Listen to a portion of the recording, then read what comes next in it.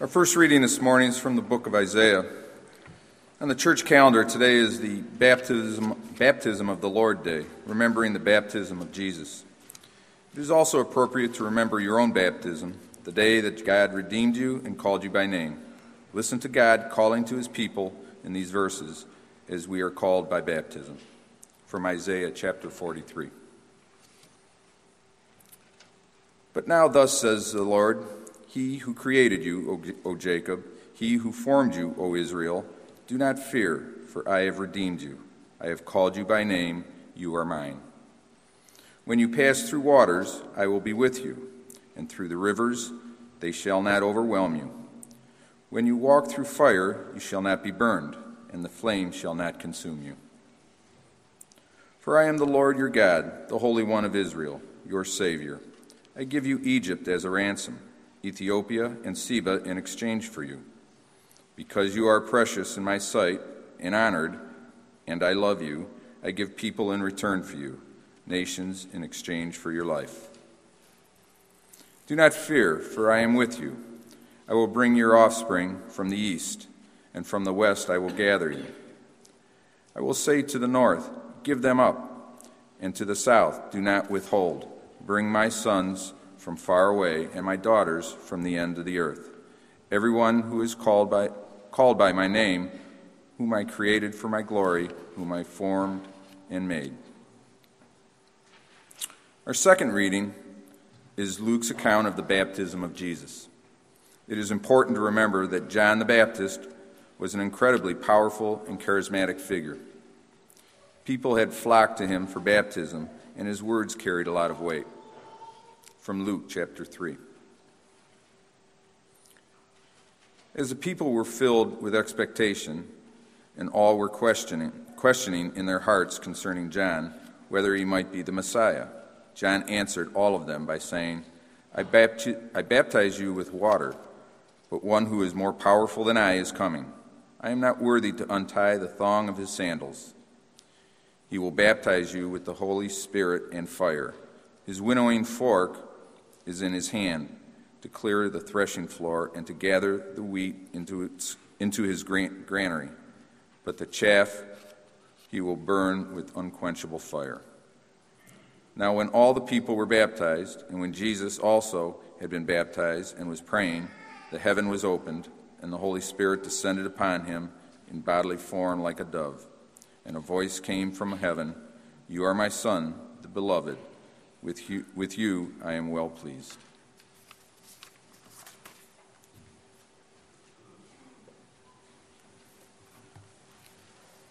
Good morning. As I look out into the church and see everybody, other than in the first few pews, which are usually never filled, everybody's sitting in their normal seats. I think I'm going to start calling that church sway. I bring that up because my wife and I always sit in the same spot, and it's the third row, so I can kind of sit on the end. And she's sitting back one, and right behind her in his normal spot is Skip Smith. And about 5 weeks before, or 6 weeks before Christmas, or 2 weeks before Christmas, about 5 weeks ago, as Liz and I were coming in, and I'd like to say that when I'm not singing, I'd like to say I get here on time, but we usually find ourselves kind of running just a little late at home, and we get here just as we're singing. But the church was starting to fill up every week before Christmas, a little more, and Skip was going a little farther up and a little farther up. And before you knew it, the week before Christmas, Liz and I come walking in, and the only spots left are right in the very front pew, and Skip is right behind us. And, in the greeting, we turned around and said hello, and Skip said, you realize that if you come any later, you're going to have to be up there preaching.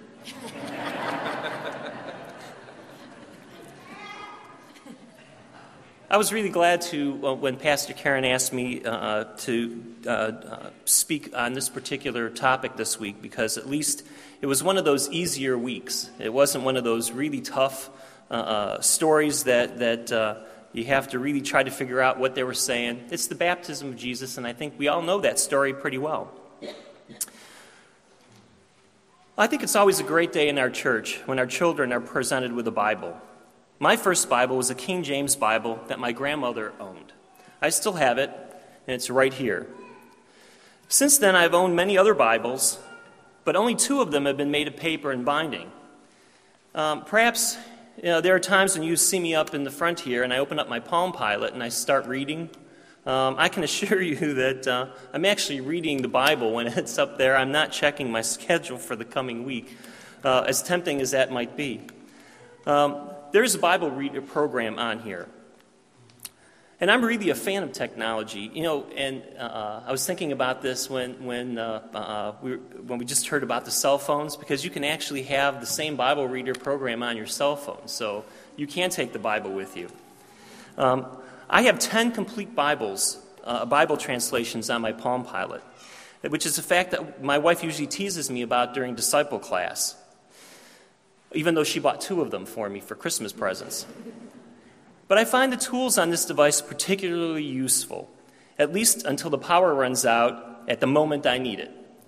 So owning a paper copy is still a good thing, and I'm sure that our children will cherish their gift for a very long time, as it's the gift of God's Word.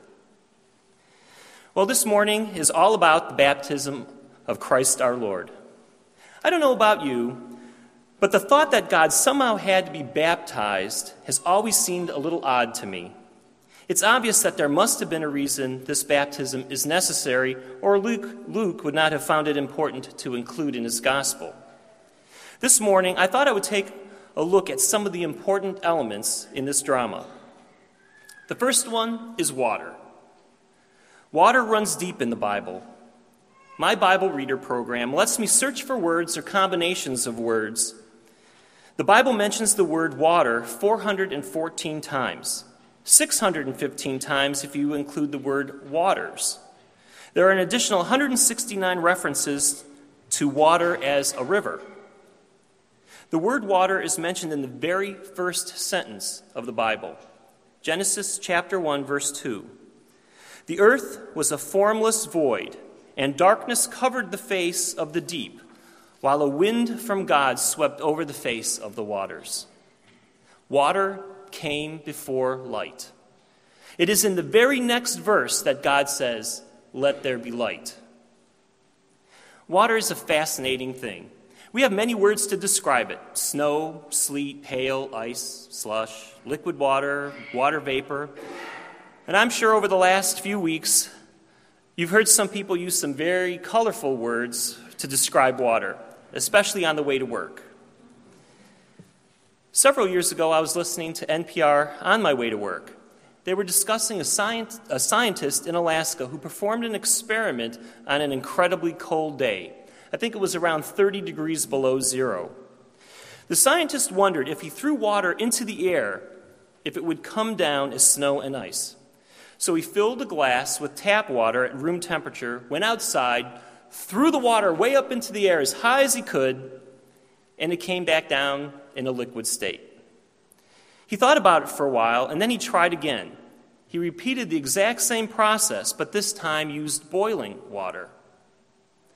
While it seems highly improbable, when he threw the boiling water up in the air, it came down as snow and ice. Well, it does seem improbable that boiling water could freeze faster than room temperature water. But an unusual characteristic of water is that it not only expands when it is heated, it expands when it gets cold. So with the molecules of boiling water already expanded away from each other, when exposed to the frigid cold, they freeze very fast. So water is truly a remarkable thing. In Genesis, we see how God used water for creation and also for destruction, as in the story of Noah. In the Bible, water is often mysterious, dangerous, life-giving, and used in miracles. Water from the rock, the sea parting ways for Moses and the Jews, and the miracles of Jesus that we will look at in a few minutes. Another important element in this story of Jesus' baptism is John.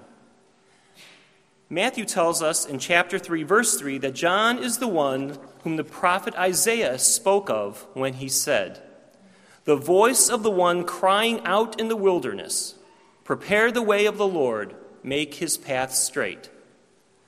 Luke tells us that John was the son of the priest Zechariah and his wife Elizabeth, who was a cousin of Mary, the mother of Jesus. Luke tells us in chapter 1, verse 15, that John will be great in the sight of the Lord. Even before his birth, he will be filled with the Holy Spirit. He continues in verse 17. With the spirit and the power of Elijah, he will go before him to turn the hearts of parents to their children, and the disobedient to the wisdom of the righteous, to make ready a people prepared for the Lord. So the angel Gabriel proclaims John to be a prophet, which is something the Jews haven't had for hundreds of years. I think that Luke even tells us the moment when the Holy Spirit fills the unborn John, when a pregnant Mary visits her cousin Elizabeth. Luke chapter 1, verse 40. When Elizabeth heard Mary's greeting, the child leapt in her womb, and Elizabeth was filled with the Holy Spirit. Now, fast-forwarding through the Gospels, we know that John grows up and fulfills his destiny to prepare the way for his cousin Jesus, the Messiah. John is a strong and imposing figure that lives and preaches in the wilderness. He challenged all and prepared the way for the Lord, just as Isaiah had predicted. But we also know that there were many who thought that John was the Messiah. Finally, we have Jesus, son of Mary and Joseph, born in Bethlehem in a stable, visited by angels, shepherds, and wise men. He is born of the power of the Holy Spirit to a young woman who is without sin. He is wholly human and wholly divine, so he was without sin. So I go back to why baptism. Isaiah uses deliverance from Babylon to prophesy the greater deliverance from sin and death with the coming of the Messiah. In the reading today, Isaiah tells his people not to fear, for God has come to redeem them. He has called them by name. You are mine. Neither the waters nor the rivers or fire and flame will hurt you. It was only a few Sundays ago, Pastor Karen talked about how a man simply needed to name a child, as Joseph did with Jesus, and the child was his. Isaiah is speaking to all of us as being precious in God's sight, and that he loves us and we are his. I think the passage is especially beautiful as it says, "Be not afraid, for you are mine and I am yours." We should also keep in mind that both John and Jesus were named by God through the angel Gabriel. So here we come back to the story of Jesus' baptism. Now we have all the little pieces and parts in place. Luke tells us two important things at the start of the reading. He tells us that the people were full of expectation and wondered if John could be the Messiah. But John makes it clear to the people through his own prophecy that while he baptizes with water, the one who comes after him will baptize with the Holy Spirit. Unlike the prophets before him, John's prophecy is one that won't take hundreds of years to come true. Matthew's gospel records the conversation just prior to Jesus' baptism. Matthew chapter 3, verses 13 through 15. Then Jesus came from Galilee to John at the Jordan to be baptized by him.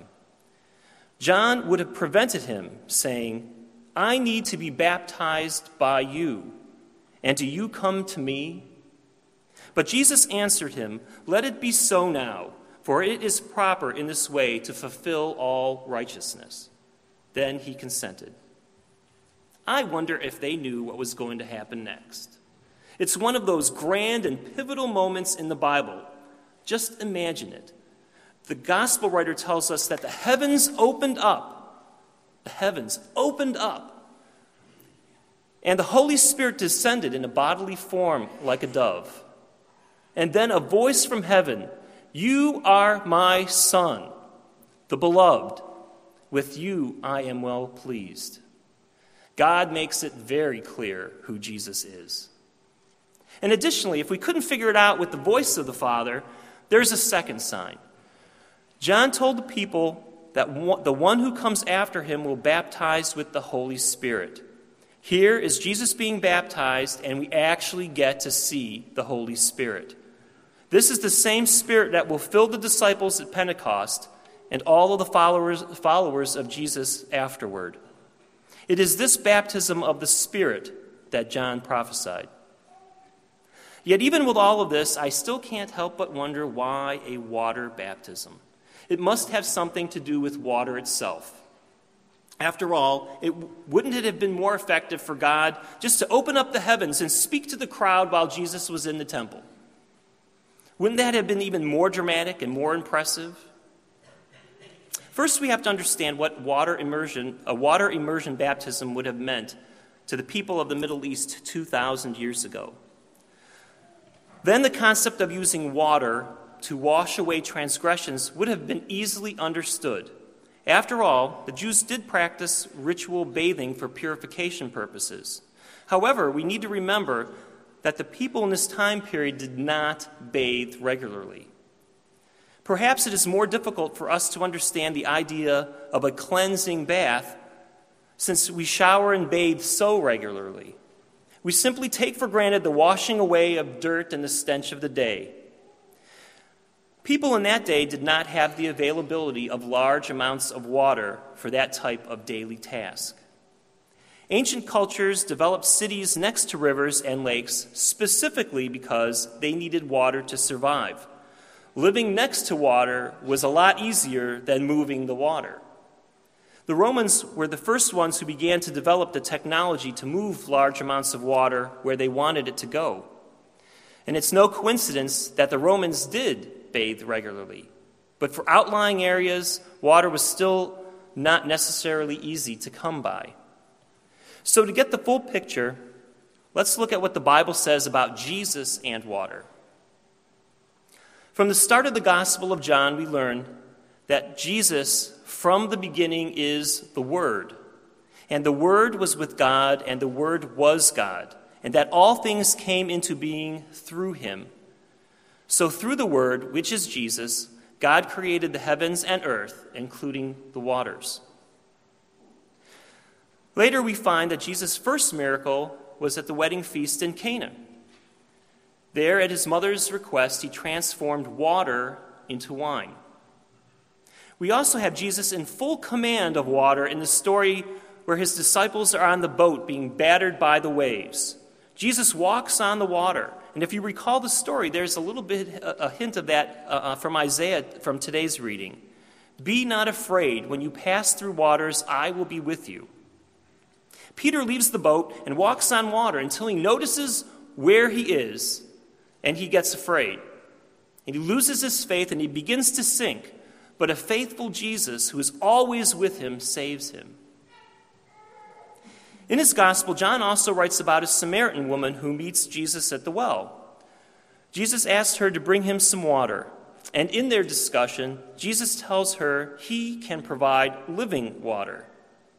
Jesus tells her in plain terms he is the Messiah she is waiting for. Then before the Last Supper, Jesus tells his disciples to follow a man with a water jug and ask him about a room where they may share the Passover meal. During the Passover meal, Christ washes the feet of his disciples. Then on Good Friday, we have Pilate washing his hands of the responsibility of Christ's crucifixion. Then on the cross, Jesus, who must have been severely dehydrated, exclaims that he is thirsty just before he dies. And when the soldiers pierce his side, he bleeds both blood and water. So now that I think I have all the pieces of the puzzle, we have Isaiah, whose prophecies include the voice in the wilderness, preparing the way of the Messiah, and the Messiah who's redeemed us and called us by name. Then we have the baptism of Jesus. The baptism of water by John was necessary for the people to know that John's prophecy would be fulfilled. He baptized with water, but the one who would come after him baptizes with the Holy Spirit. At the moment when the heavens open, God makes it crystal clear that it is Jesus, not John, who is the Messiah, the beloved. God takes the moment of Jesus' baptism to name him and claim him as his son. The baptism takes place takes the place of the naming of a child on the seventh day. It is as if Jesus is symbolically reborn in the waters of the Jordan. He was born in the water of his mother's womb, and now he will start his journey for our salvation in the waters of the Jordan. For after the baptism of Jesus, the Spirit moves him to go into the desert for 40 days, and this was the start of his earthly ministry. Jesus' first miracle is changing water to wine. At the Last Supper, he changes wine into his blood of the new covenant. Then on the cross, we come full circle. During his ministry, he proclaimed that he provides the living water, the water that will purify us and give us eternal life. Then, as he dies on the cross, his side is pierced, and after his blood, water runs out. Water really does run deep in the Bible and in our salvation. The first sentence of the Bible talks of water. The last book of the Bible does so as well. From Revelation chapter 7, verse 17. For the Lamb at the center of the throne will be their shepherd, and he will guide them to the springs of the water of life, and God will wipe away every tear from their eyes. So be it.